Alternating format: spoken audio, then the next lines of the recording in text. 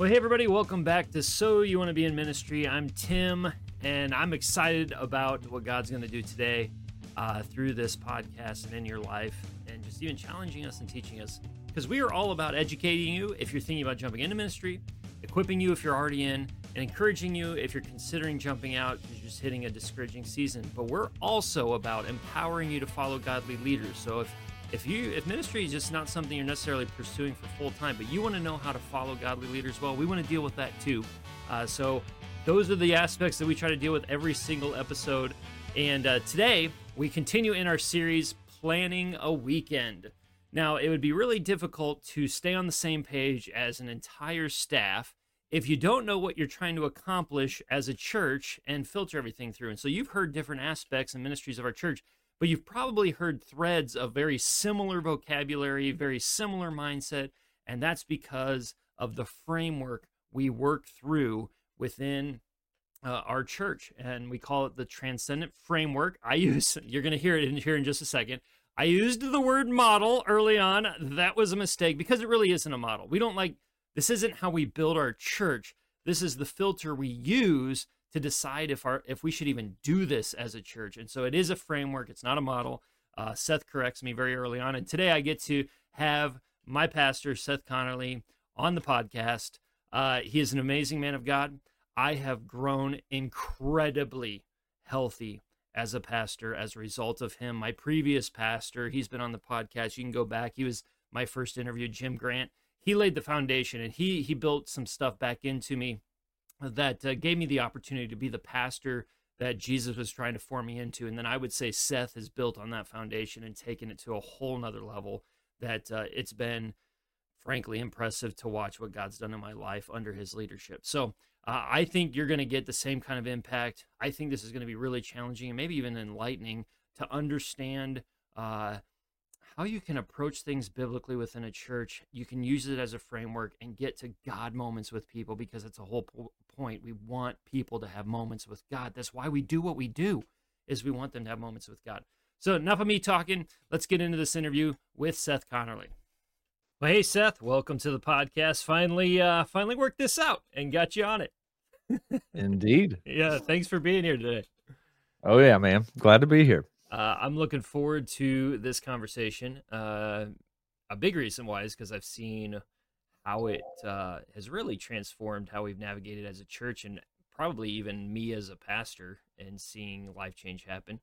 And so I'm looking forward to this happening, you talking to us and sharing the vision at Metro Community Church. So kind of give us the lead up. What led to you even landing with this model and this idea?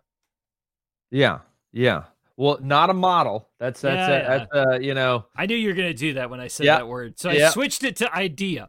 Yeah, there you go. No, not a model, and I'll layer it out here in a second as to why, but definitely framework. There you go. Or a filter. Those are probably the two most appropriate words for kind of what it's turned into. But anyways, so we've got a very specific way that we go about doing church, and we've been developing over the course of the last couple of years, and it's been birthed out of just my observations over the course of what really amounts to my whole ministerial career, and then even beyond that, and just being a church member, before I stepped into vocational ministry, even and just perceptions of the ebbs and flows of the way kind of church has developed over time, for better or worse at different moments, right? And so what I realized is that I had seen some different things come and go. I had seen certain things that worked once upon a time, and things that stopped working perceptibly, and then new things that started working, and then here recently have stopped working. And then I noticed that there was a number of ways people were responding, but I didn't see but a handful of places really in the continental US that were seeing anything that perceptively was working. And I looked at those and was healthy. I think those two need to be very clearly established as together, because just because something is perceptively working doesn't mean it's healthy and or biblical or right. So it's like all these things in view. So so I was like, what are they doing? And by conjunction, what are others missing? So I'll go back to what I've kind of really realized. One thing I've always learned and the way I've learned and the way I've processed things. And it's the way I've stepped into any church I've worked at or anything is I go, man, we can learn so much from what got us here. So what led to us getting here, because that can at least tell us, okay, these are the factors. And it could also tell us what didn't work and what might perceptively work or what our shortcomings were. So what I did is I wanted to look at kind of short-term history of Western American church, right? So that we're talking like the last, I'm not even going short term in the last 100 years, like we're talking like the last 50 to 60 years of church really in America, and what does that look like? And so the answer is a lot of different things. And specifically, I was looking at kind of Protestant evangelicalism, all of that, and then just the different ways that is manifested. And what I realized was that different models were what became prevalent. Now, the irony is the first one I'll talk about is what we would now call in many instances a more traditional model, which is an incredibly ironic and superfluous title. Reason being is that something being deemed traditional is holistically framed by its proxy and positioning in time, right? So like if you went to the Acts church and told them what I'm about to describe as traditional, they would be like, that's the most over-the-top crazy thing we've ever heard. What are you even talking about? Traditional? Like, that's like so far out there, right?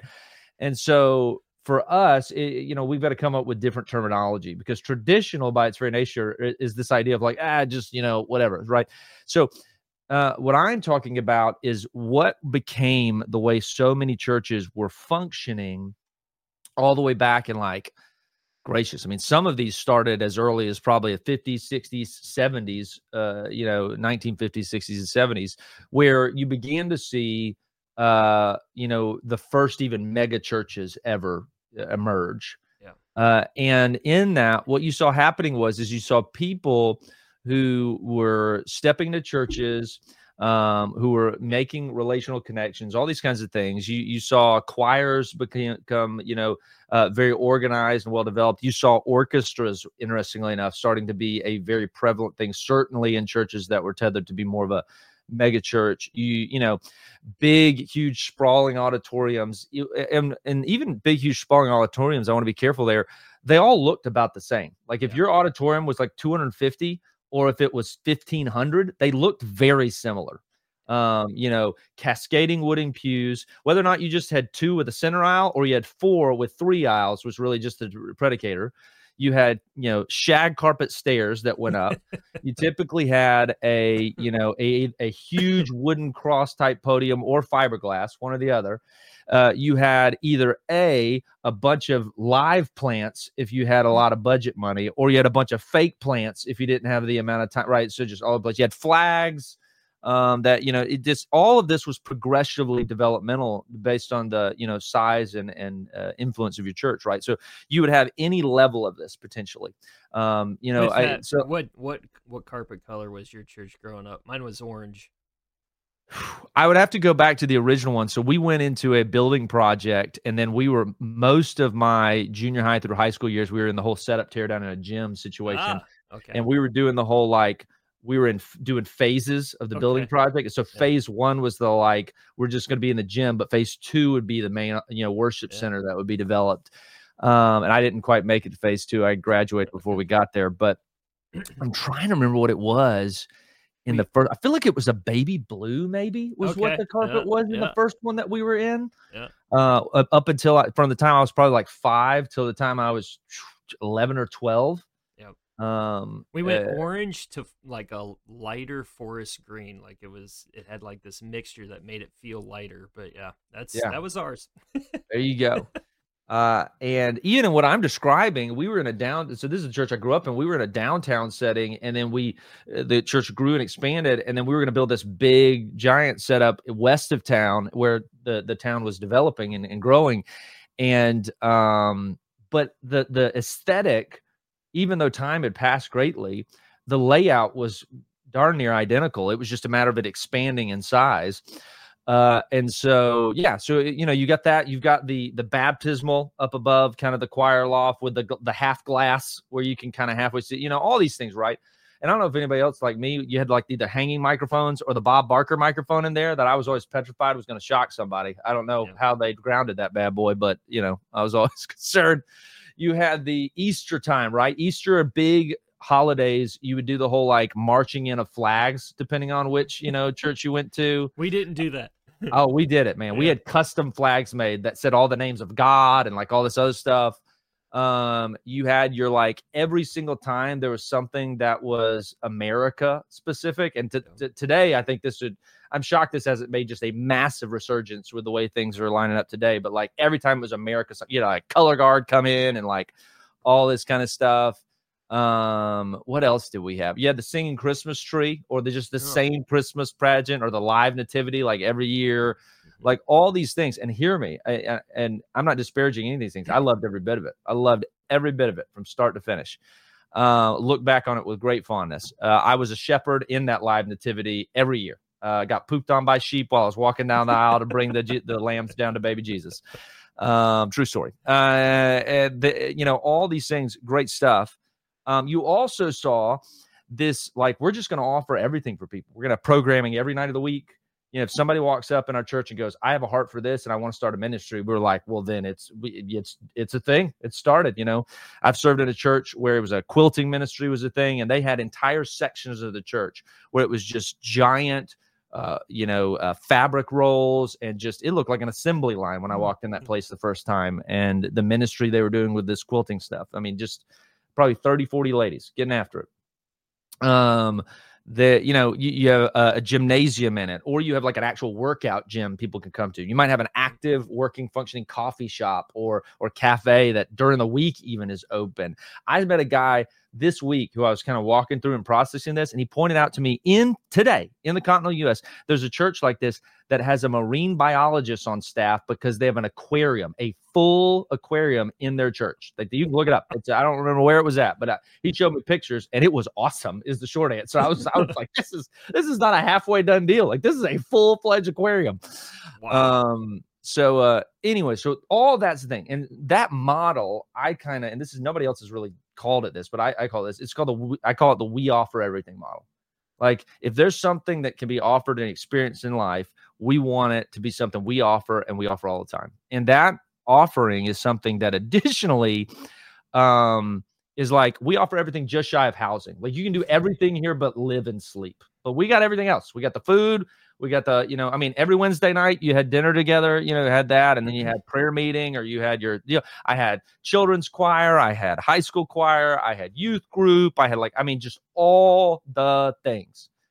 And that was the model. That was the way to go about it. And it's just what you did.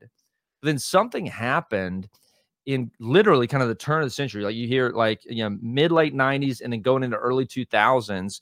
And a lot of those churches who were doing that either at a really big scale and doing a lot of those bells and whistles that I just listed, or had a version of that was much more scaled back, but still had inklings of that, right? And just the way you did that. Much of this is still doing even worship through hymns. It's a Sunday school structure still, very lecture style teaching on Sunday or Wednesday night, that kind of stuff, right? Those things began to, for lack of better terminology, just cease to engage people in such a way that they remained a part of the church. And the back door of the church got blown wide open, and people just started pouring out. And it didn't work. And so what occurred is you had one of two things happening. You had people who were I'd say one of three things, really. A, people who were just adrift spiritually or in their faith.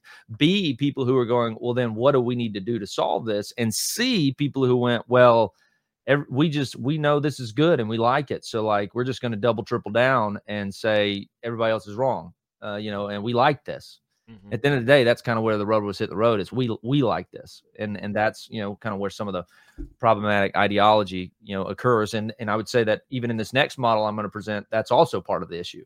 And so what occurred is you had a shift that happened where people went, okay, well, what was going on? Well, what I just described, if you begin to break it down, is what rhythmically we do as churches and have done for centuries, quite frankly. Is that model was an insider-focused model. It was all about the people that you've gotten and what they want and what they like. You know, if you've got a ministry, hey, like that you think's the thing, we're just going to do it. We don't, whether or not it aligns with who we are as a church, what we feel called to, you just said it. And because of that, we're going to do it. Now, the problem with that is that over time, you have so many ministerial offerings that the sheer volume of human capital you need to do that well is mind-boggling, let alone staffing. And so if for any reason people cease to engage, the whole thing begins to go belly up because you now offer a billion things and you offer them with great level of mediocrity. And people just have very little tolerance for that, especially in a context of you're trying to touch point with them other things that they have already in their life. They already go to a gym somewhere else as an offering that the world offers. They've already got basketball programs and things that are offered elsewhere. They're always at this. And the idea that with poor staffing, you're going to be able to keep up with the way that those are offered elsewhere is laughable. You're just not going to. And so you then had this turnaround where that complex church model got turned around for what became the movement of simple church model. And that book just swept churches of like, hey, let's stop doing a whole bunch of things okay, and and this is where you go, the kind of good to great book as well, is like, let's take the things that were, instead of just doing a lot of things good, let's do a few things great. And so it's this focus ideology around the way you're going about church. And so you then shifted into, let's do not Sunday school necessarily, let's do small groups in homes. You saw many of those churches I just described were already in this tension between this idea of what was traditional worship, which once again is a proxy term to time, versus contemporary worship, right? And you even had many churches splitting over this kind of stuff because you were creating churches within churches where not only were you like going, this, we're going to do a different service elsewhere that, is a different type of worship. We even going to have a different pastor preach and lead in that and everything. And I worked at a church there years ago that did that. And the church just effectively split over it, in that regard, because it was two churches in the same building at the end of the day. Yeah. And so those tensions resulted in what became either A, through splits, or B, through people planning new churches and going, we got to do something different. This new wave of, contemporary, whatever, that was brought in through the lens of, and this is where people listening will kind of see where I'm going, this idea of let's reach the disconnected. Mm-hmm. Let's look to the outsider. Let's look to people who are outside of our walls, and let's ask the question, what is it going to take to get them in here and create an environment that they feel they can connect with. That's where things like when, Life Church is a great example of one that was just blew up in the wake of this. Willow Creek out of Chicago, you've got North Point out of Atlanta. Like, I can just go down the list of these huge churches. And with that, you see just these, it works. It connects with people. And these churches are just exploding all over the place. There's, a lot of really powerful things happen. People come to know Jesus left and right. I mean, just like the amount of people that are getting saved and baptized is mind-boggling. But the previous, individuals who are adherent to that previous model, or any sort of traditionalism that came before that, so any tiered version of that previous model, right? Doesn't matter if you're a church of 100 or if it's a church of 2,000 or plus, right? It's the same ideology. They would look at this new model, which got deemed the attractional model because you're having to attract people in, and they began to scrutinize pretty heavily a lot of things that were being done, right? So like one thing that was being done in those models is like you try to remove anything that is overly spiritual in such a way that could be perceptively alienating, right? So you don't say we're going to worship now. You say we're going to, sing. You don't say it's the worship center. You say it is the auditorium. You don't use big theological words at all because, you're alienating the people in the room that are far from God. You don't, all these things, right? You steer clear of a lot of that. The sermons got criticized of being glorified TED Talks and ceased to feel like they were biblically driven in many respects. And topical preaching was the name of the game. And so they were accused of eisegesis over exegesis and just all these things, right? So like all this whatever. But at the same time, those people are going, well, I don't know what to tell you. You've baptized what, like maybe 2 people, and it just happens to be kids of people in your church over the last year, and we baptized, over 100. So I don't know what to tell you other than, look at the numbers on the board. And that was kind of the mentality. It was very numbers driven, very, motivated in that way. And then you also saw a lot of really weird stuff happening in leadership over the course of that time, where the sheer amount of explosive growth meant that the gravitational pull towards leaders who were both very charismatic in their personality and very competent in what they were capable of accomplishing and doing from a vocational standpoint began to just see incredible success. But nowhere along the way was anybody pausing long enough to ask the question of, does their character and their care, is it staying in rhythm with that? And so you had all these similar churches just absolutely blowing up later down the road. That's why we had, Rise and Fall on Mars Hill podcast. That's why Hillsong's had a bazillion, documentaries about them and all the stuff they've dealt with. And you can just go down the list. If you go down to, and people may not even remember this, but there was a thing a number of years ago called the Elephant Room, where where all of these huge name pastors came together, and it was like, we're going to talk about the elephant in the room, which is all the different things we believe or the way we go about stuff. And it's like every big name person from that time. And if you look at that room, there's only like 3 people left who are even in ministry. Yeah. And it's all for those things I just described. And so there was an imbalance in leadership also that was at play. And so you've got all these things going on. And so what we did is we did this massive swing from an insider focus to an outsider focus, right? So it's this, just instead of doing anything that was perceptibly balanced or whatever, we went, well, if this wasn't working, then obviously the opposite's going to work. And so we swung the pendulum. And so what's happening today, which is very interesting, is that, and obviously shallow church was the thing that was, indicted against that, all that kind of stuff, is we've seen that doesn't work either. In the years leading up to COVID, and then COVID in particular just killed it. Yep. That stuff's not working anymore. Attractional model doesn't work. You can't be so relevant and awesome. And those were also the ones, right, that you like, and we even did this at our church, that at Metro, we were very much would be described as that. We had a Willow Creek or a North Point model. Like that would have been like really what we were trying to do early on. And hear me, like, and let me pause and say this. Weirdly about my career and my just life in church, I have been a part of every church I just described. And I've worked at every church I just described. So every single one. Yep. So have I. Which is real weird. That's not normally the case. Typically people kind of choose one type of stylistic or ministerial approach church, and they just kind of in perpetuity. And I didn't really strategically go, I want to do that. God just kind of, put me in those. I was, my first gig was in a church plant that was a setup tear down in like a ballroom at a 4-year university that went on to do a building out in the country. Right. So like we went from like a downtown setting of that to the country and became a country church. The next church I worked at was a huge attractional model church. The church I grew up in, though, was that we offer everything model church I just described a few minutes ago. Like that was all of it, like everything, right? I mean, we met in a gymnasium, so you better believe we had some upward basketball and Awana going like crazy, right? So you had those. I worked in another church that in North Carolina that was absolutely that model as well, and it wasn't working.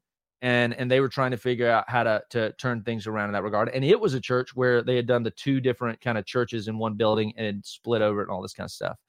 And then I came to Metro, and Metro very much an attractional model church by any measurable.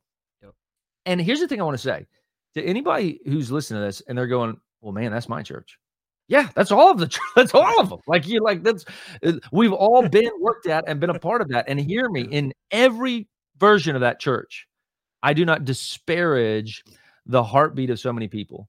God's really challenged me in recent days on understanding what faithful ministry looks like, devoid of a stylistic or model that people choose, right?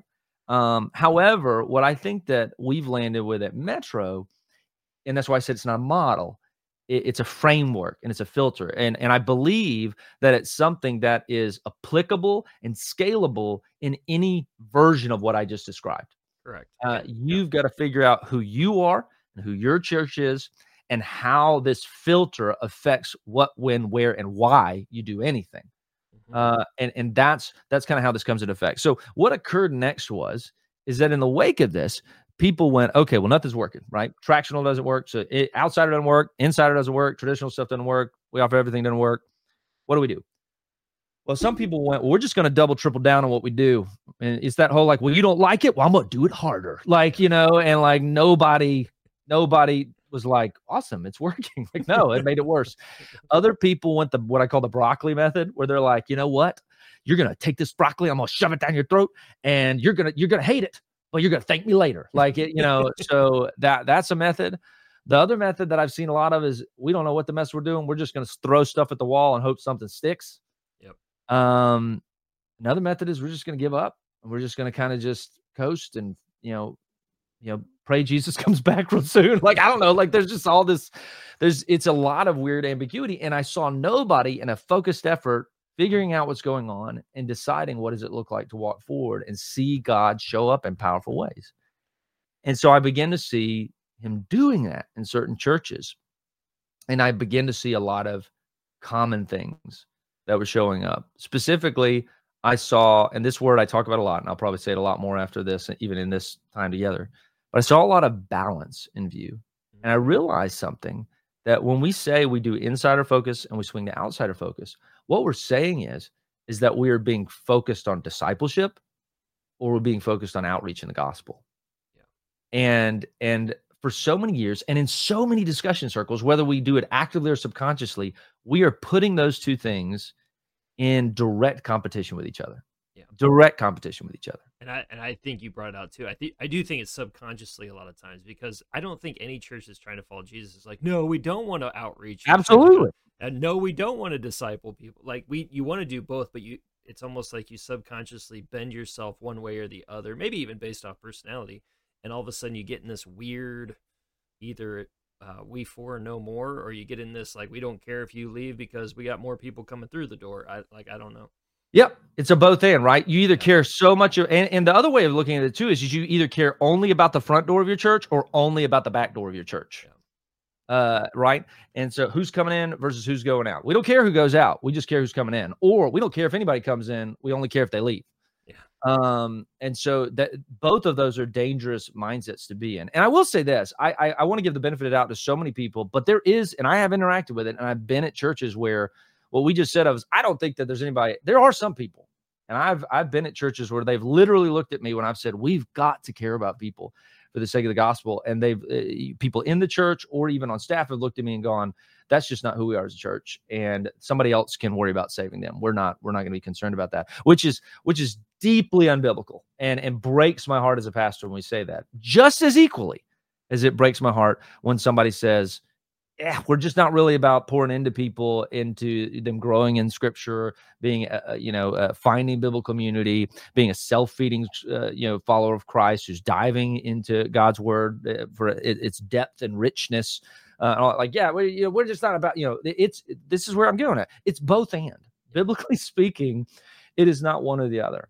And it is balance. And the one thing that you and I have talked about before, Tim, is balance, I think, gets a bad rap. Yep. Just as a concept, even in modern society, because, it can have all kinds of things tethered to it. But to be clear, balance is not a destination that you're just going to attain. It is a constant fight. And the reason for that is that anything in your life that's in balance is two perceptively opposing forces being brought into equal amounts of tension against each other perceptively. So this could, right, like work at home life balance, right? Work by its very nature, what you're doing is a good thing, hopefully, as you're working as unto the Lord and trying to provide for your family, maybe.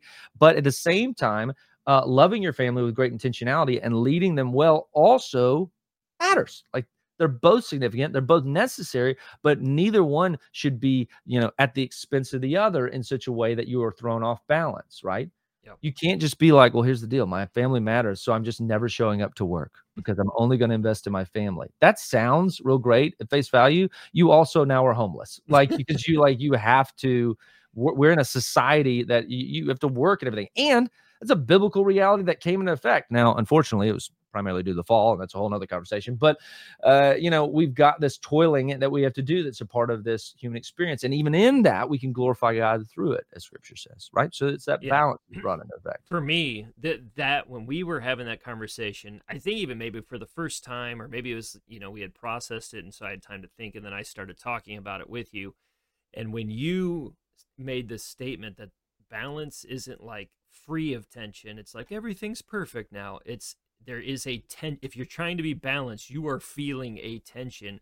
That was thought altering for me, where I went, that's why I feel, I guess you could use the word stressed. I'm feeling the stress of balancing these two things and making them work according to Scripture, according to Jesus. And so that was mind altering for me.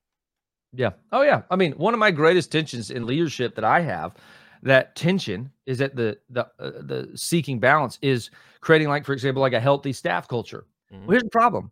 Your staff is made up of deeply selfish, sinful people, because they're people at the end of the day, right? Now, they're all well-intended, and they're all people who are, hopefully, if you're doing things right in a church setting, they're all saved, and therefore they have the Holy Spirit in them, and they're seeking sanctification. But they, just like Paul, do that moment all the time where they go, I do that which I do not want to do. Like I struggle, and my flesh is a pull point. Even though I'm being renewed daily, even though I'm offering my body as a living sacrifice, even though my mind, its very self, is being transformed, that's all good, but I'm still going to have struggle points. And so the tension that I feel when I see issues in our, trying to bring that staff culture in this perceptive, ideal, utopic setting, great. The problem is you've got sinful people in that, and there will always be a tension between perceptively God-glorifying staff culture and self-glorifying, pursuits. And so, tension. So same is true in church. It's absolutely no different. And so you've got this deal of, okay, gospel good. It's the mission of the church, right? We're supposed to be the gospel, live this out. Discipling people, also part of that mission. And so we're supposed to do that. So discipleship, outreach, and all that playing a role. So how do we bring it into balance? And so as I started to, look at this, a number of things began to bubble to the surface, especially as I looked at other churches and what they were doing and the landscape of the world at large, let alone how it's been historically. So I'm going to share this on the screen. This is the kind of thing that has come of this, if I can get it to work. This is the framework. This is the framework, Timothy. I will never make that mistake again. Good. How dare you? Here we go. All right, let me know if it comes through. It is up. There we go. Bingo. All right, so there it is. This is what I call a framework for a transcendent church. Now, out the gates, you see that word transcendent. And so what I need you to know is what I mean by that. Transcendence is not some theological charismatic term that I'm bringing to the table here, all right? What I'm simply meaning by this is a transcendent experience, meaning something that is beyond our human faculties and capacity, namely interacting with God. Like we want to, have a God interaction in our lives at any given moment. I mean, the most notable of which being that initial movement of God in our hearts that drew us to him and results in us becoming Christ followers. And then for the rest of our lives, we are seeking to interact with God because of the bridged gap that we have in it through the sacrifice, death, burial, and resurrection of Jesus. And so that seeking him is an indefinite reality, with the culmination of it being glorification of being in his presence one day, right? Like that's the goal. And even in our current context, we're supposed to have a heavenly perspective thinking about that, let alone experiencing it in a diminished fashion today. And so transcendence is an integral part of the Christian experience, let alone the pursuits of ecclesiology of the church. Like we're supposed to desire to interact with God. And so that should be the most important thing. And I noticed that what had occurred is that, in all honesty, neither one of the things I just described really tried to prioritize this, strangely enough. The insider model didn't really do it. There were moments that certain churches were touching against this in reference to the the outsider model or the attractional model, but nobody was really functionally going, okay, but how do we prioritize this? Like, what are we actually doing? We just had moments where it would happen and we go, that was cool, and God really showed up today, but there was no functional follow through on like, okay, but like what did we do to actively usher people into the throne room? Like, what did we do to be a part of that? And I mean that holistically, not just in like communal worship, but in our discipleship environments, in instances of prayer, in the way we're interacting with our community, all of the above. And so that's at the center. And what I saw in churches that were working is this was a common theme that, and so what you had was you had, if you want me to get real kind of on the fence of a little bit of controversy here, if you looked at charismatic churches who, you're talking non-denominational or Assembly of God or something like that, who were doing the more attractional model church, what they began to do is they went, okay, some of the theological things that we're enacting here that we get a lot of scrutiny for are, like public speaking in tongues and all the like, is really not engaging new people in such a way that are like, oh yeah, I'm for this. Like they're walking in and going, this is a distraction, which, see, they're there, 1 Corinthians, just go to it. But they're dealing with that tension, but weirdly enough, for reasons I still don't understand, so would love to be in a conversation with somebody who's done this and kind of understand why they pull back on it. So you saw in churches less and less. So for example, go to early Hillsong. We're talking like 90s Hillsong and whatnot, and they were busting out tongues on stage and stuff left and right without a thought. And it is sparse that you see anything like that at play later on and into even the day since in all kinds of places like that, right? So you had that. On the other side, and this is where I'm going to do an equal opportunity offender here. On the other side, you had like the Baptists that were doing this, and the Baptists were afraid of the Holy Spirit, if we're being real, right? They're like, well, we just can't, we don't talk about the Holy Spirit a whole lot and stuff because people could get a little crazy and they could start talking about these things, and maybe somebody might actually get healed. And I don't know how we feel about that. It's just like, all this kind of stuff got weird. And so what I'm getting at is that people were afraid or way too hyper spiritual about potentially this idea of transcendence.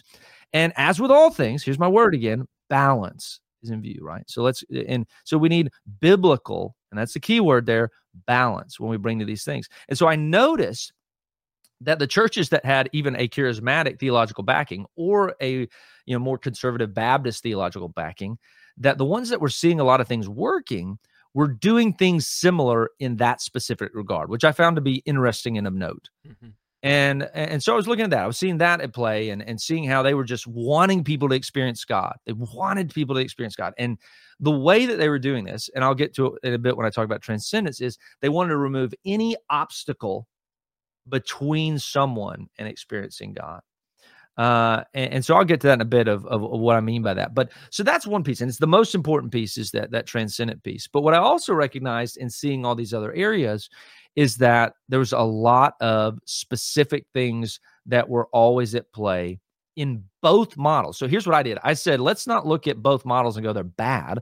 Let's look at both models in way of that insider versus outsider mentality and ask, what's good? What was great about these things? What was biblical about these things? And 5 came to the surface: relevance, missional, transcendent, relational, and systematic. And in all of this, biblical foundation was key. I mean, it's for lack of better terminology, foundational, right, for us as church leaders. And so this biblical foundation matters more than anything. And I would say that for the attractional model, a statement that became very wildly popular and still is in some circles to this day is something that Craig Groeschel said.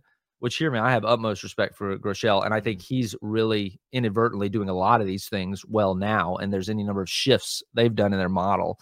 But he would say, and they probably still do to this day, that we will do anything short of sin to draw somebody in to the church or to faith or all that kind of stuff. And while I understand what's meant there, and I think it's very pointed, and I've even said that previously. We even said that as a church previously.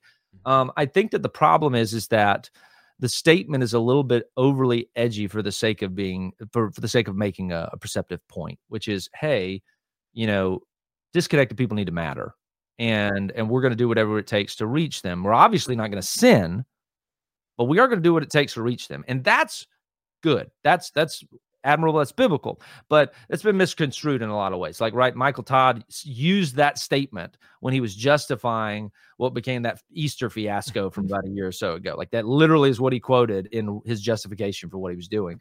And it was a misunderstanding and misrepresentation of the original heart, right? So the original denotation of what that meant had shifted in its cultural connotation within the church at large. And so I say all that to say, we ask the question fundamentally, what does Scripture say? And we're doing nothing that doesn't align with that. That's first and foremost, right? So it's not that we're going to do anything short of anything or anything like that. We're going to do whatever it takes to be biblical and use that as a foundation to build all these other things on, even in the way we want to be relevant to people in their lives. So you got biblical foundation. That's the single most important thing when it comes to the foundational elements of what you're trying to build. And then the ceiling up there on the image is balanced leadership. And so balanced leadership is why we saw so many instances of churches just blowing up in size, but then these huge fallouts happening and any number of issues to come from it, whether it be due to instances of infidelity or just like tyrannical, narcissistic bullying and just all kinds of crazy stuff. And why? It's just, and that's a whole nother presentation in of itself, of which you're well aware that I go real into the paint on. But balanced leadership is four things being present. And it's interestingly enough, really you can qualify and determine where you're at with it as an individual based on your personality. And that's tethered to the DISC tests or all that kind of stuff. But the four things as it applies to balanced leadership are competence and charisma. And then you've got character and care. And two of those being the internal manifestation of that, right? So competence and character being internal, and charisma and care being the external expression of those things. And having all four of those in balance matters significantly. And it takes grave accountability and discipleship within oneself to ensure that's the case, because you are pre-wired based on your personality and upbringing to be predisposed to some of those and have massive blind spots in regard to others. And if you don't, walk in intentionality there, you're in trouble. And so I say all that to say a very unfair reality that I've had to come to grips with, which is a living nightmare for me in the role I sit in our church, is that the highest level of leadership is what sets the ceiling for your organization as a church. It's why Paul consistently has to say things like, follow me as I follow Christ. It's why Scripture speaks to the idea of like, beware those of you step into a role of teaching, because you'll be brought into stricter scrutiny. It's why the prerequisites of, eldership and whatnot are so incredibly rigorous. Like, all these things are big because you set the tone. And the cascading culture that comes from you and what you are living, embodying, and functioning as is what will then trickle down, and respectively. And that's why you got to be so intentional with staff culture and leadership development. That very thing will either be amplified and lived out in those next tiers of leadership, or it will dilute over time. And so you've got to keep a good pulse on that to make sure that is not just being adhered to properly at the highest level, but also at every level of an organization, no matter how small or how big it is, which means takes that the more you scale your organization up, the more intentionality you have to have in ensuring that culture is maintaining. Because both of the, what were you about to say to him? Yeah, I was going to say, I'll just speak on the balanced leadership. I'll share mine.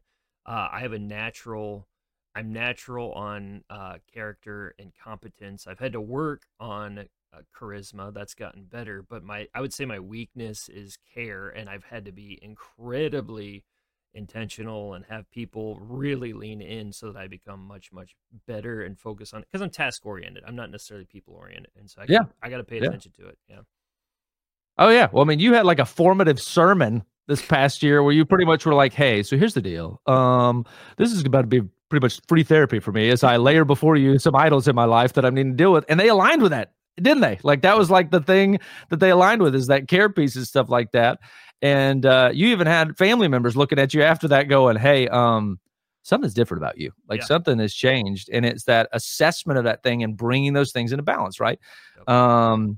And I would say this, I'm going to just pause and encourage you in this moment. Like, to see you acknowledge those things within yourself and actively fight to develop and implement those has resulted in you being a just, exponentially greater leader over the course of the years I've known you. It's been crazy to watch how cool that's happened. Because even when you talk about the charisma side of things, we don't like to admit it, but having a ability to, hey, look, I know how these scriptures work. I've studied them, but now I'm going to, in a very convincing, vision casting, conveying it in an effective way with charisma in the way I'm preaching it. That's charisma. Any way you slice it is presenting that about scripture in a very effective manner. Your dialing that up has gone just exponentially in the last couple of years, right? So for each of us, if we don't have that, we're in trouble. And let's be real, at the end of the day, that's also discipleship. Like that's what that is. It's being formed to be more and more like Jesus daily, because we believe that Jesus would be a perfect balance of all these things, right? Yeah. Yep. And who he is. And so we're seeking to be that as well. So you've got those, right? And so the ceiling matters, the floor matters, the foundation matters. And then you've got these 5 things that exist within this framework. They all have to be in balance. Now, what I realized as well, whenever I layered these things out, is that 4 of these things, interestingly enough, bring people into your church. They're the front door to your church. And 4 of these things will keep people in your church, or it's the back door of your church. And, we'll get to it in a second, but obviously that means that 3 of those things have overlap. Yeah. And we'll get to why that's more significant here in a second. But so let me roll through them. Relevant is a pretty straightforward one. But at the same time can be something that has a whole lot of different, ideas of what that means. Yeah. And, relevance is not like, hey, how cool, hip, or awesome is your church? Is your church, does it look like and function as if it exists in the same community and same century, or even decade for that matter, of the community it exists in? Like, is it relevant to it? Are you, in the way you preach and teach, speaking to things that are very real and applicable to the lives of the people who are in your church? Or is it not? And are you not speaking to those? Are you adhering to and using technology in an effective way to reach your people? Because guess what? Technology is not your enemy. God can use those initiatives in such a way to bring people in. I mean, I can't begin to express to you the ways in which you can, implement those things. I mean, here's a great one. This is a crazy one. And I heard it not too long ago on a podcast, and we're kind of toying around with implementing it. You can take technology and do keyword search stuff to where, you're doing your advertising, right? So stop doing, handout mailers and stuff. Mailers, statistically don't really work at the same level that they did before. All the other things, tracks are not working. They have stigmas tied to them. They're viewed as cliche. Like, so send, online advertising deals. And here's the crazy part. Because of the way the internet works, you can choose keywords and whatnot to determine what's happening. So hear me. What you're thinking of naturally as a person is, okay, well, I'm going to put in churches in Edwardsville as like the keyword I want them to get. No, do this instead. Put pornography as the keyword that they look up. Put local bars or something like that. I don't know. Put anything that could be a vice in someone's life and put that as the keyword that's tethered to your church. And it's literally like, hey, looking for pornography? You want to try Jesus instead? Go to Metro Community Church. Like, right? So you can like literally use that in a moment. And hear me, not only is that just sounds kind of goofy when I say it out loud, but do you understand how intense that is in a moment when somebody knows they're stepping into something that probably is not the best, and they have this like, boom, that, and this is where it's crazy. That becomes a transcendent moment for them. We're like, I think God may be telling me something right now, and I need to step into this. And the answer is he might be using that to really have a person step in for the first time. So, right. So relevance and approaching, church through the lens of the world it exists in, not from a worldly perspective, mind you, obviously not. Biblical foundation, remember that. That's always at play. But the church has always been a thought leader and a foundational force within the construct of the world it lives in. for the betterment, for working unto the Lord, for the glory and worship of God. I mean, if you even go back, and this is where it's so crazy to me, we feel so behind in things in relevance in a modern world. But if you go back, man, I mean, just go to Europe and do a cathedral tour and see how like Christians were at the cusp of just mind-boggling architecture and art and development. And you just look at all these things, and man, that Christianity was the thing that was like banner flag, like, yeah, we're just stepping into it. And so that level of like, let's prioritize those things for the glory of God. It matters. But here's the issue. Sorry. I was going to say, I'll even layer this out even within the context. So we're a multi-site church, and I would even say, because this is a framework and not a model, even our different campuses that are in different locations, we may filter even an element of a weekend a little bit differently, because we're capturing the heartbeat of our local community, not just, well, this is what we're doing, so you have to do 0.123. Like it's no, this is how it would land with my people. And so we still get there filtering it through this framework. Yep.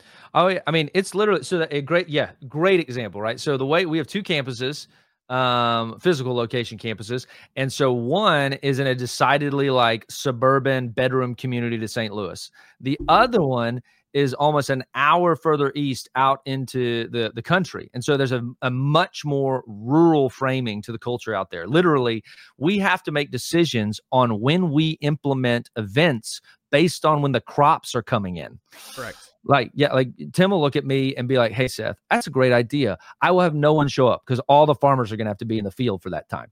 And that's an absolute legitimate thing for us to deal with. So like, we can't just be like, we're Metro Community Church, Edwardsville, parachuting into Vandalia, like, like, you're welcome, Vandalia. Like, that's absurd. Like, we have to walk in there and go, okay, well, what does this look like in the context of the actual community it exists in? And that's relevance. It's relevant to the community to which the church exists within. And so that has to matter in the way you're going about it. But here's the interesting part. That will get them there, but it's the only thing that also won't keep them. Why? Because you can't be so consistently relevant that you can maintain people. For everything I've said numerous times over already in this discussion is the idea that the world will always outpace you. I mean, I think there's some years, as I said, that maybe we even were ahead of the game. But because of the onset of technology and the speed at which the world is developing, you out of luck.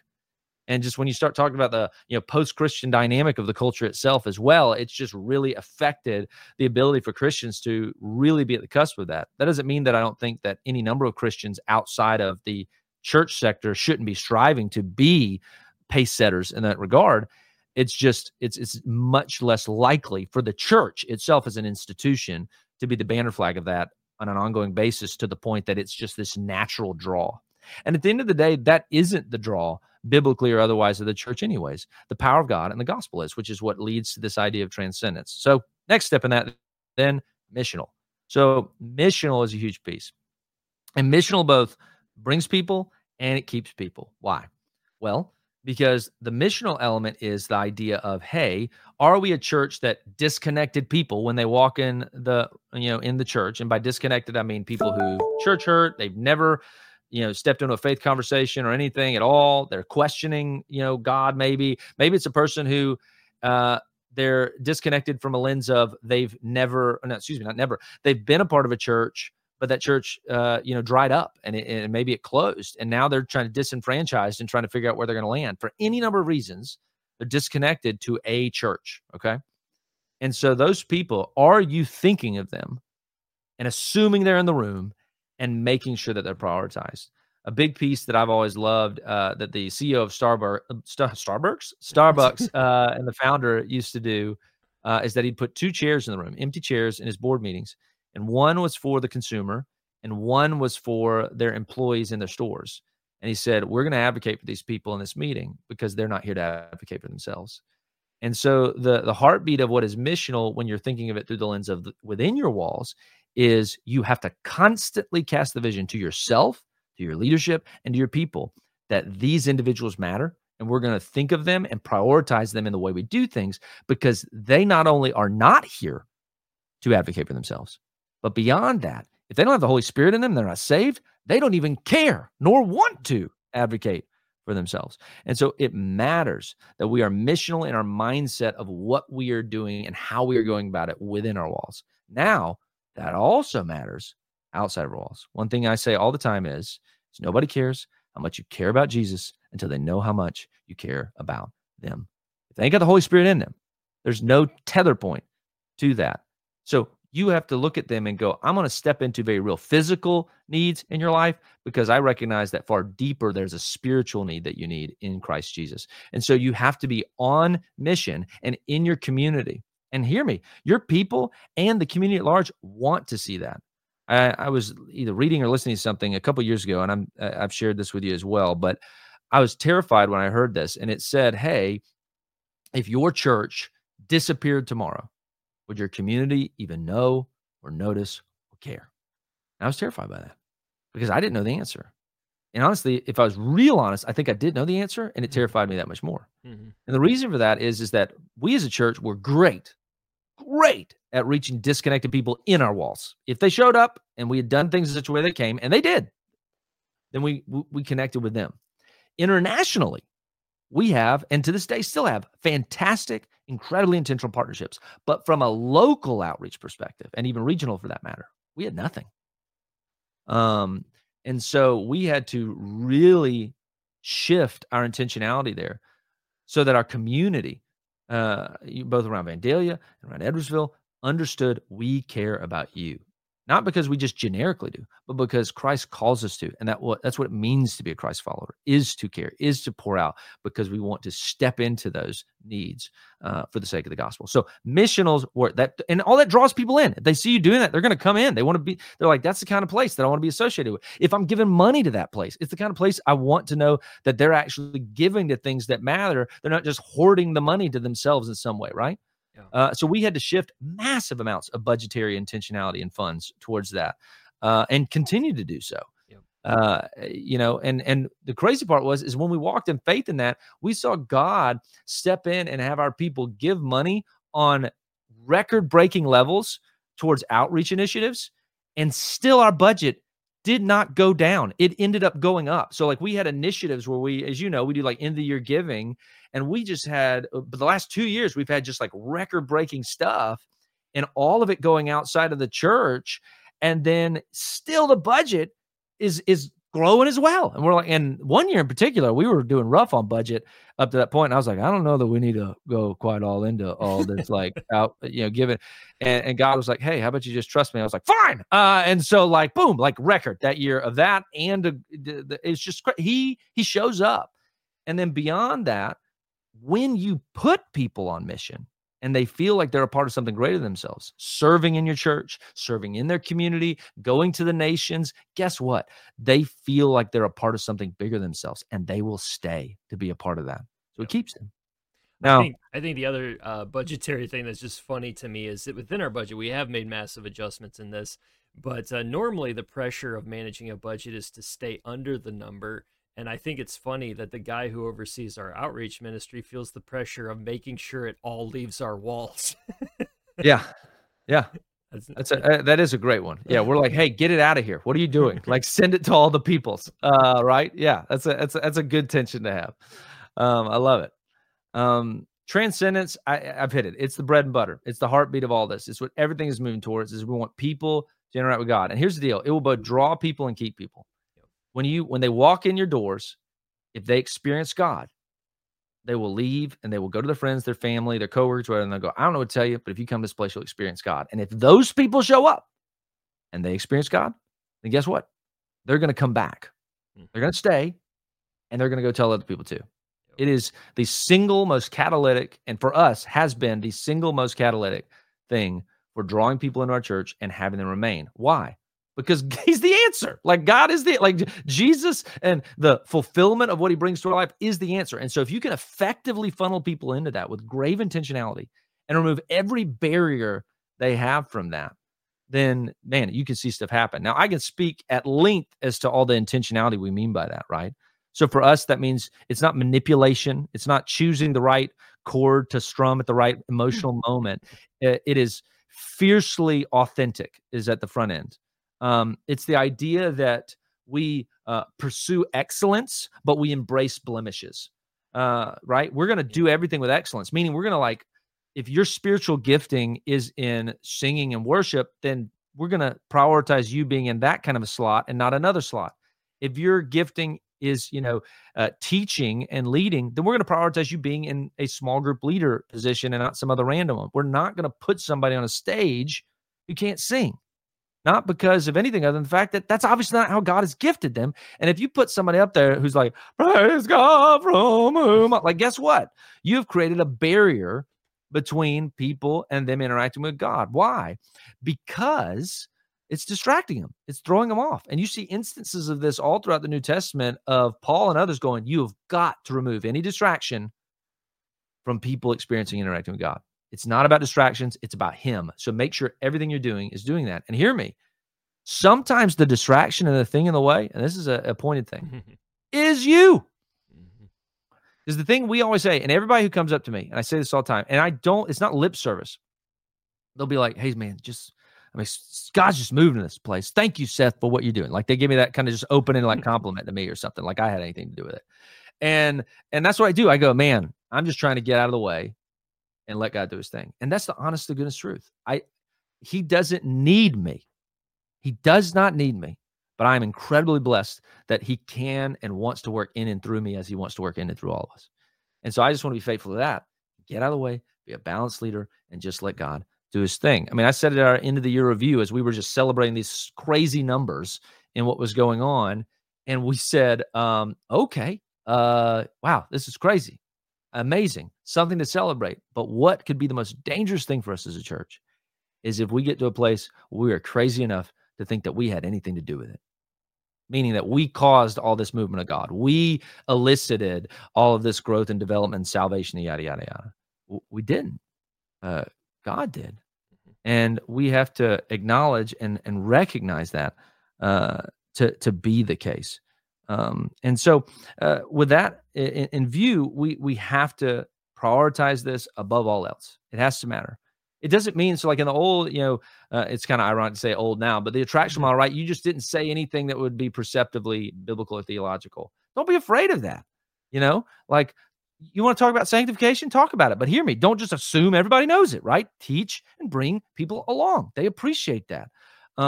You want to talk about transubstantiation and tell people what that is or isn't meaning, how that functions in the church versus consubstantiation or something like that, right? Talk about it in a lens of explanation and disciple them, bring them along, teach them well. Now, the thing I would say that you got to be careful of is avoid, and this has still been the case and was in attractional, but it's something that's very guilty of an insider model, is don't create churchy cliches, right? Steer clear of that. Prioritize what is biblical theology. Stay away from what is churchy religious cliches, right? God opens the window. He closes the door, but he opens the window. God will never give you more than you can handle. Yes, he does. He gives it to me on a weekly basis. Same here. Right? I can go to what's great? God is good all the time, and all the time, God is good. Hear me. That's been rhythmically programmed into church people. But when you walk in and people just start chanting that in a church setting, they're like, yeah, I think this is a cult. I don't even understand what's happening right now. I'm on fire. We're on fire for God in this church. We're lighting people on fire. What do you mean by that? Exactly.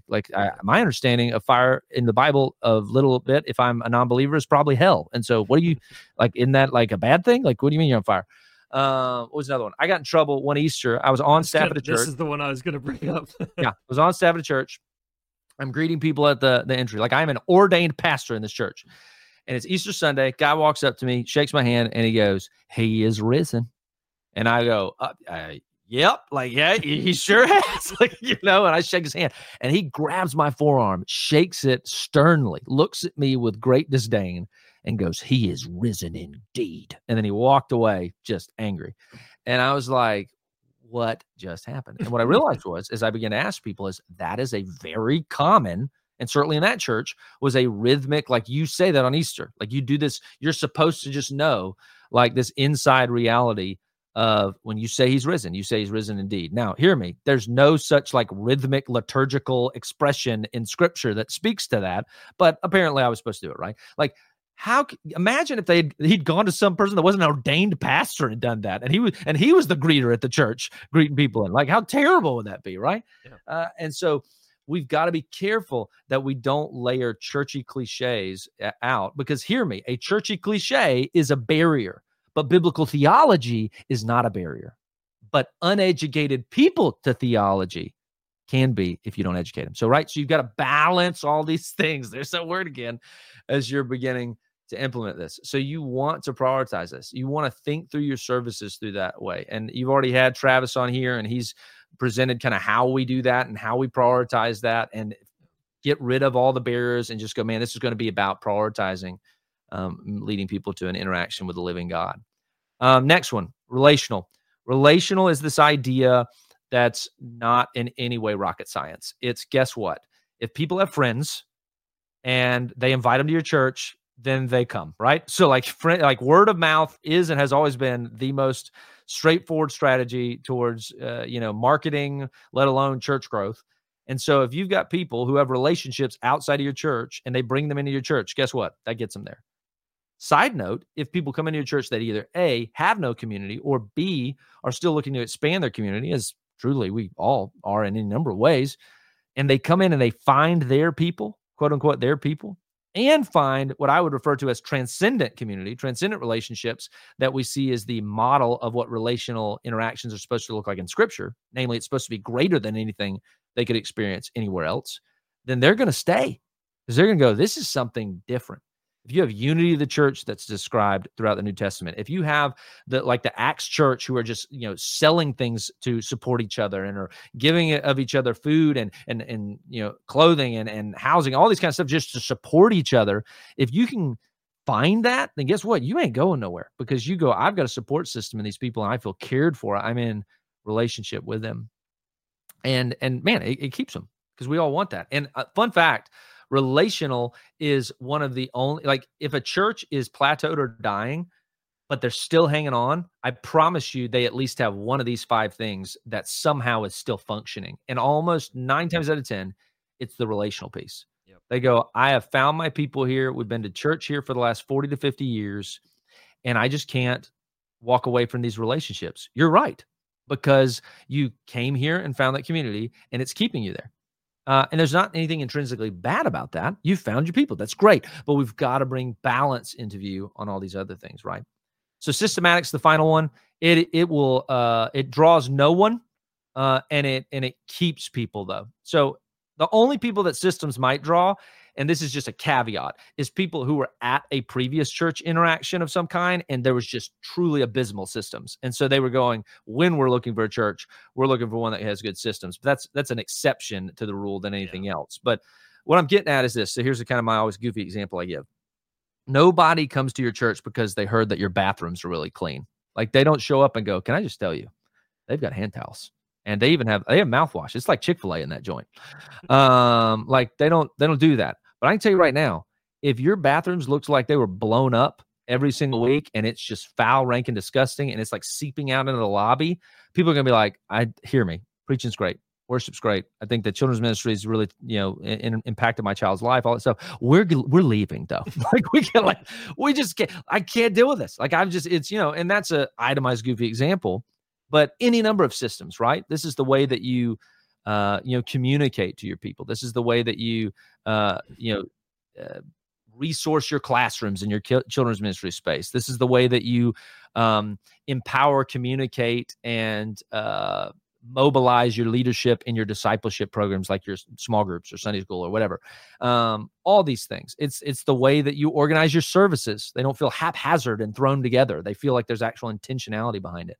So systems matter. They're key, but they're not going to ever draw anybody in, but they are pivotal in keeping them there. So all this in view, here are the kind of 5 realities that we are constantly trying to prioritize as a church. Now, what I am going to do is stop presenting here, and then I'm going to present a second image briefly. Okay. That is kind of the zoom in on this, right? So here's let me tell me when it's up and going. It's good. Up. Yep. So the zoom in is those ones that are the 3 that I told you that both draw and keep people, which means they're the most important.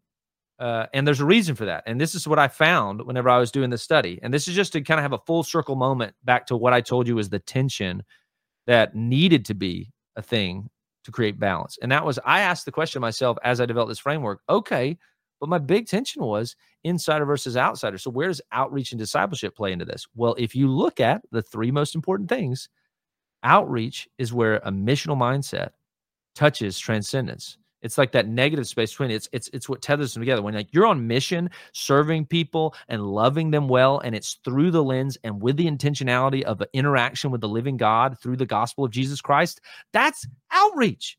Whenever you are going, hey, I want to be in relationship, but in view of God, his word, developing closer to him in the wake of being a follower of Christ, transcendent relationship is discipleship.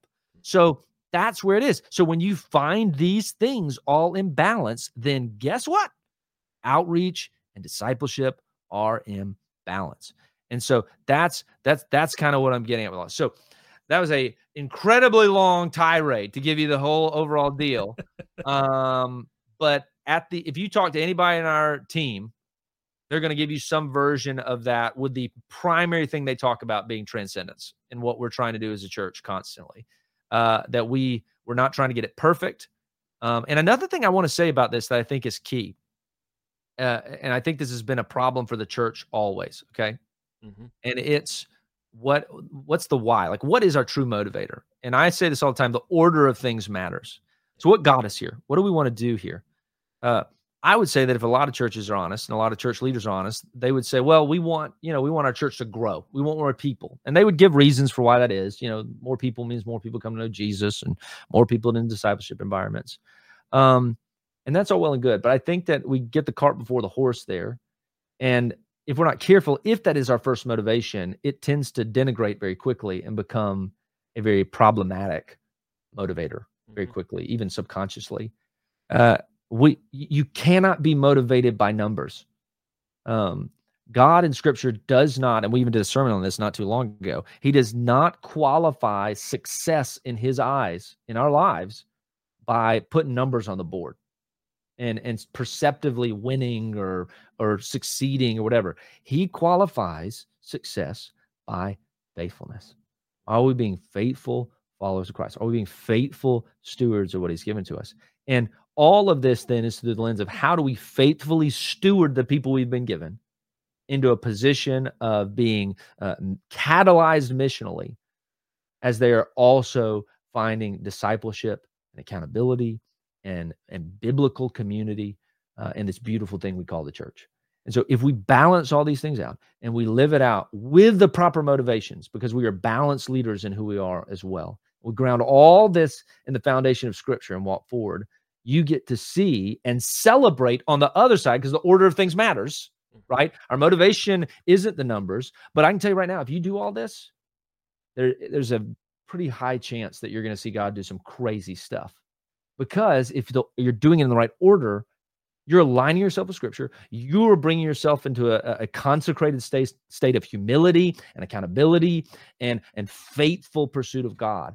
And if you can do that, and it's real, and it's not just some show, and you're not some dude sitting here talking to another dude, just saying a bunch of nonsense that he doesn't actually live out, and he doesn't actually, but like, if it's real, then you get to see God show up in some incredible, mind-boggling ways. Also, side note, you put a target on your back by the devil. That's just a whole nother issue in and of itself that, I've been walking through as well. Like, devil doesn't like it when you do this, just to be clear. Yeah. And so you also experience a lot of the weight of attack and what that looks like, in those regards. And that's an interesting litmus test on, hey, we might be doing something right. But yeah, man, it's just been the last 2 years of us really aligning ourselves with this way of thinking has, as you know, been a just absolute game changer. I found this out. So this shows how motivated I am by numbers right here. So I was at an event for our local association that we're a part of, and one of the association staff members came up to me And he goes, "Hey man, congratulations." I said, what congratulations on what? He said, "Y'all's church led the entire state in baptisms last year." I didn't know that either. I literally looked at it, I was like, "Oh wow, that's super cool." And he looked at me like I had two heads. He was like, "What? Like what? Like what do you mean? Like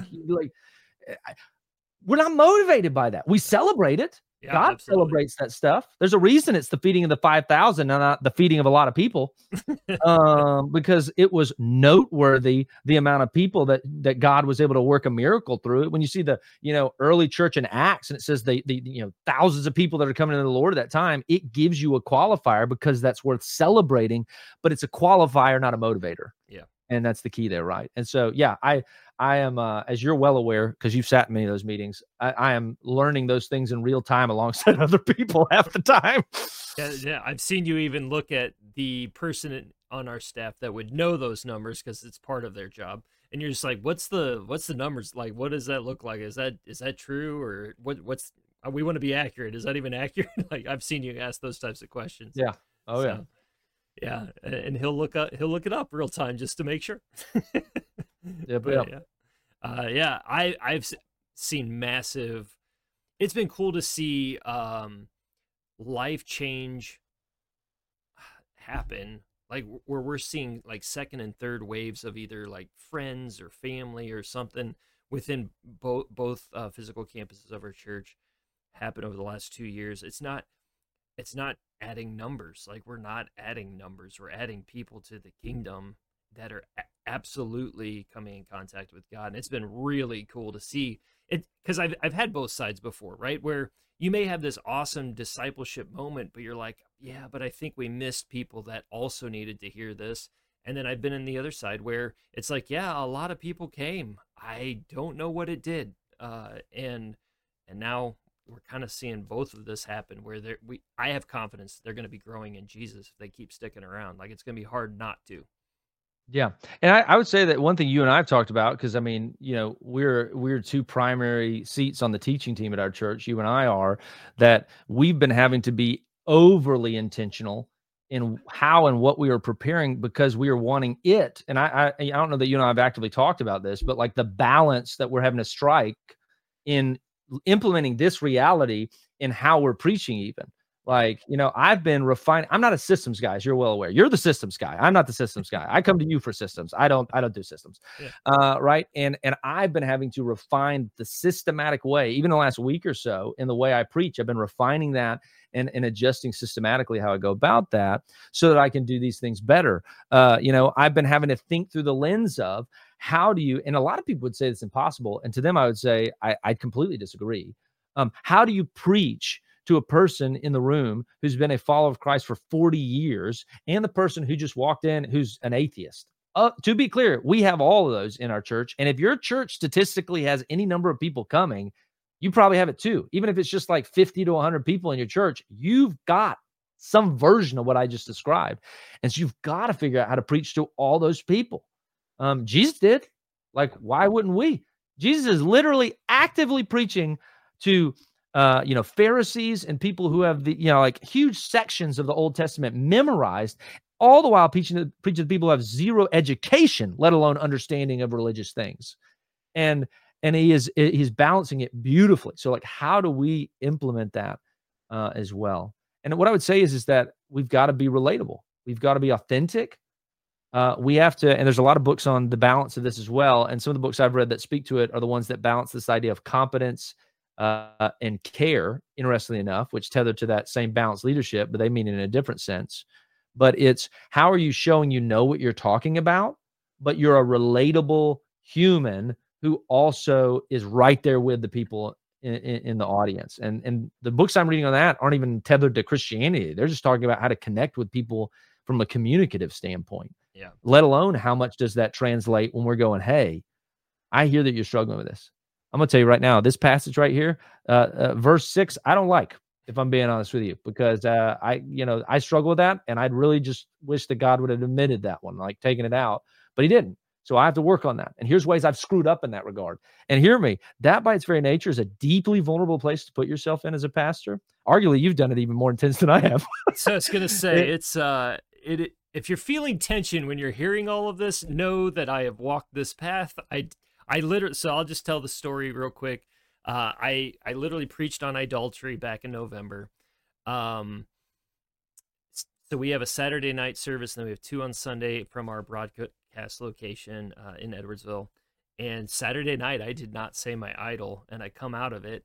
And really, my heart was just I forgot about that. Yeah. That's right. You like kept it in, and then yeah. I didn't say it. And afterwards, our director of operations came up to me, and he's just like, "Hey, so you didn't say what yours was. Do you would you say you have one?" I was like, "Yeah." I did not know that conversation happened. Yeah. That's okay. So I'm telling you in real time right now. Yeah. I said, "Yeah, I do have one," but I go, and he's like, "Why didn't you say it?" And I was like, "Because I felt like I was making it all about me. I didn't want to make it about me. I wanted to make it about the Word of God and just let people work through their idol." And he was like, "Okay, is that really why?" And I was like, "Yeah, that is really why." I felt like I didn't want to even push further. He was like, "Oh, is that the real reason, Tim? Yeah. Is that it?" And I was like, "Yeah, I really didn't want it to be the Tim show. I felt like I was going to make it the Tim show, and I backed away from it." And he goes, "I think everybody was listening, and they thought that moment was about to happen." And he goes, "I felt like the room kind of leaned in and was like, okay, tell us how to do this, Tim. Like, show us." And you didn't. And I was like, "Well, okay, I guess I need to switch." And so, so like, was Paul, when he was in the New Testament, he was talking about his thorn in the flesh? Is that him making it the Paul show, right? Like. So he was like, "Well," so he goes, "So are you saying you're willing to do this?" I was like, "Yeah, I mean, I'm willing. I have it on my sheet of paper. Like I wrote it. I was looking right at it. Yeah. I just didn't say it." And so so anyway, he's like, "Well, we're going to have to show Vandalia tomorrow. We're going to have to go live and all that stuff." I was like, "Yeah, I understand. If you go back and watch the message that is posted in our archives for that series," I forget what the series was called. The King of Hearts. That's what it was. Yep. It was our Lordship series. Yeah. If you go to metrocommunitychurch.com, go to the King of Hearts series, and the one that I'm preaching on idolatry, it's the 9 o'clock service. And if you get to the part where I'm about to say it, you hear me say the phrase, "Maybe I'm just," how did I say it? Something about like, maybe I'm just being hesitant. I'm not talking to the audience in that moment. I'm talking to the Holy Spirit in that moment, and literally going, "I don't know if I want to share this right now." And then I did. And I can tell you, so if you're a pastor out there that's like, "Man, I don't know if I can do this," I can tell you the immense weight that fell off of my shoulders in that moment. And it's changed my life. It changed my life. But it took vulnerability, it took authenticity through God's word in that moment. Hey, and nobody fired you. Like, how crazy is that, right? Like, I mean, you're right. That's the tension. Is like, if I'm real with people and I process that I am flawed and I don't perceive this like perfect posture as their pastor, and like I am just this polished, no, like you're a person. Like you do not love your wife every day like you're supposed to. You overreact on your kids. Like you say things in traffic you probably shouldn't sometimes, or at least you think them inside your heart, which Jesus says just as bad. Yeah. All these things we do, but why do we feel like we gotta be perfect, man? Just be vulnerable, be real, be forthright. And hear me, you can present deep, rich biblical truths, but also do it in such a fiercely practical, relatable stance, right? And so that hits this idea of, right, you're being relevant to people's lives, but you're also being transcendent, what you're pointing them to, and tethering it all to Scripture. So anyways, yeah, so in all things we do, right, there's a microcosm even within preaching. We scale this throughout our ministries and what we're doing as a church. Yep. Well, thanks, man. Appreciate it. Appreciate you layering this all out for us. I do think it can be life-altering for you as a pastor, for you as a church, for even in your ministry. Maybe you're over a specific ministry in a church. I do think it can make a difference, even if you can implement the parts that you can implement within your own context. Yeah. I'll say this too. If somebody is listening to this, and I want to put this out here, we are not a little C focused church, meaning just our church. We're the kingdom oriented. So if you're a person who's going, I heard a lot of good things there. You were pretty broad with each of those categories, Seth. I want to know how within this specific area of the ministry we're doing, how y'all are seeing that being balanced and lived out in a functional sense. Great. You just talked a lot of theory. You talked a lot of whatever, and you gave application points here and there, but how does that work? Reach out to somebody on our staff. Like we want to collaborate. We want to walk you through it. And quite frankly, we're going to look at you and say this. And it's what I say all the time. We don't assume we have everything figured out. We want to be the type of people who have an insatiable curiosity on how to grow and develop, because that's just what sanctification is. We have not made it, nor will we ever in this lifetime. So just as much as you have something that you might can glean from us, we have just as much that we can glean from you, and we want to, because if we want to be better, we got to do this together. So please, if you're a person in that regard, reach out to your respective uplink within our church who does your ministerial area, or any number of things. Just reach out, to our website and say, hey, I'm looking to connect with somebody about this, and we're trying to do. Yes is the answer. We want to connect with you. Support you in any way, but just understand that's a two-way street. So don't think you're calling and you're just gonna, leech off of us. I'm gonna ask for some information and some help from you too. Absolutely. We can learn from you wherever you're from. You better believe it. Yeah, absolutely. Well, thanks, man. I appreciate your time. Sure thing, man. Thanks for having me, bud. All right. See ya. I hope that was impactful. I hope that it made you stop and think, whether you're in ministry or just attending a church, that I hope it made you stop and think and consider, like, man, like, am I thinking through things this way? And you may not use all the terminology we use. You may approach it differently. You may have a different kind of filter that's built on God's word. But if you don't, I think that's a good starting place to start asking yourself some really good questions on, how do I do this in my own context, in my own church? What does this look like for us to pave the way and take away distractions for people around us to have moments with God? We do mean it when we say reach out to us. We have things to learn. So, like, we assume that you're doing something that we don't know yet, and we can learn from you. And we hope we're doing something that you can learn from us. And so please reach out, email us, get a hold of our office, something, try to connect with us. We would absolutely make time for you in our schedule to connect and see what we can learn from each other. Also, you probably, if you were listening on the podcast and not watching on YouTube, you probably heard him referencing a very specific graphic. It is on YouTube. I'll try to get it out on the social media, but you can go to YouTube very easily and see the graphic that he shows. It is what we use at our church. So we want to make that available as well, just knowing that that is what we use. So we want to make sure that you can see that. As we get out of here today, thank you so much for stopping by. If you would, like, subscribe, let your pastor know, let your friends know. Thank you so much for every single view, download, listen. It is, we're slowly growing. I know this is how these things work. We're slowly growing, but I can hear people being challenged and encouraged and equipped and educated and empowered. I can hear that from people that respond in different ways, whether through emails, social media, or just telling me face to face. And I appreciate the encouragement and the feedback that you give with all of that. Thank you, and I'll see you next time.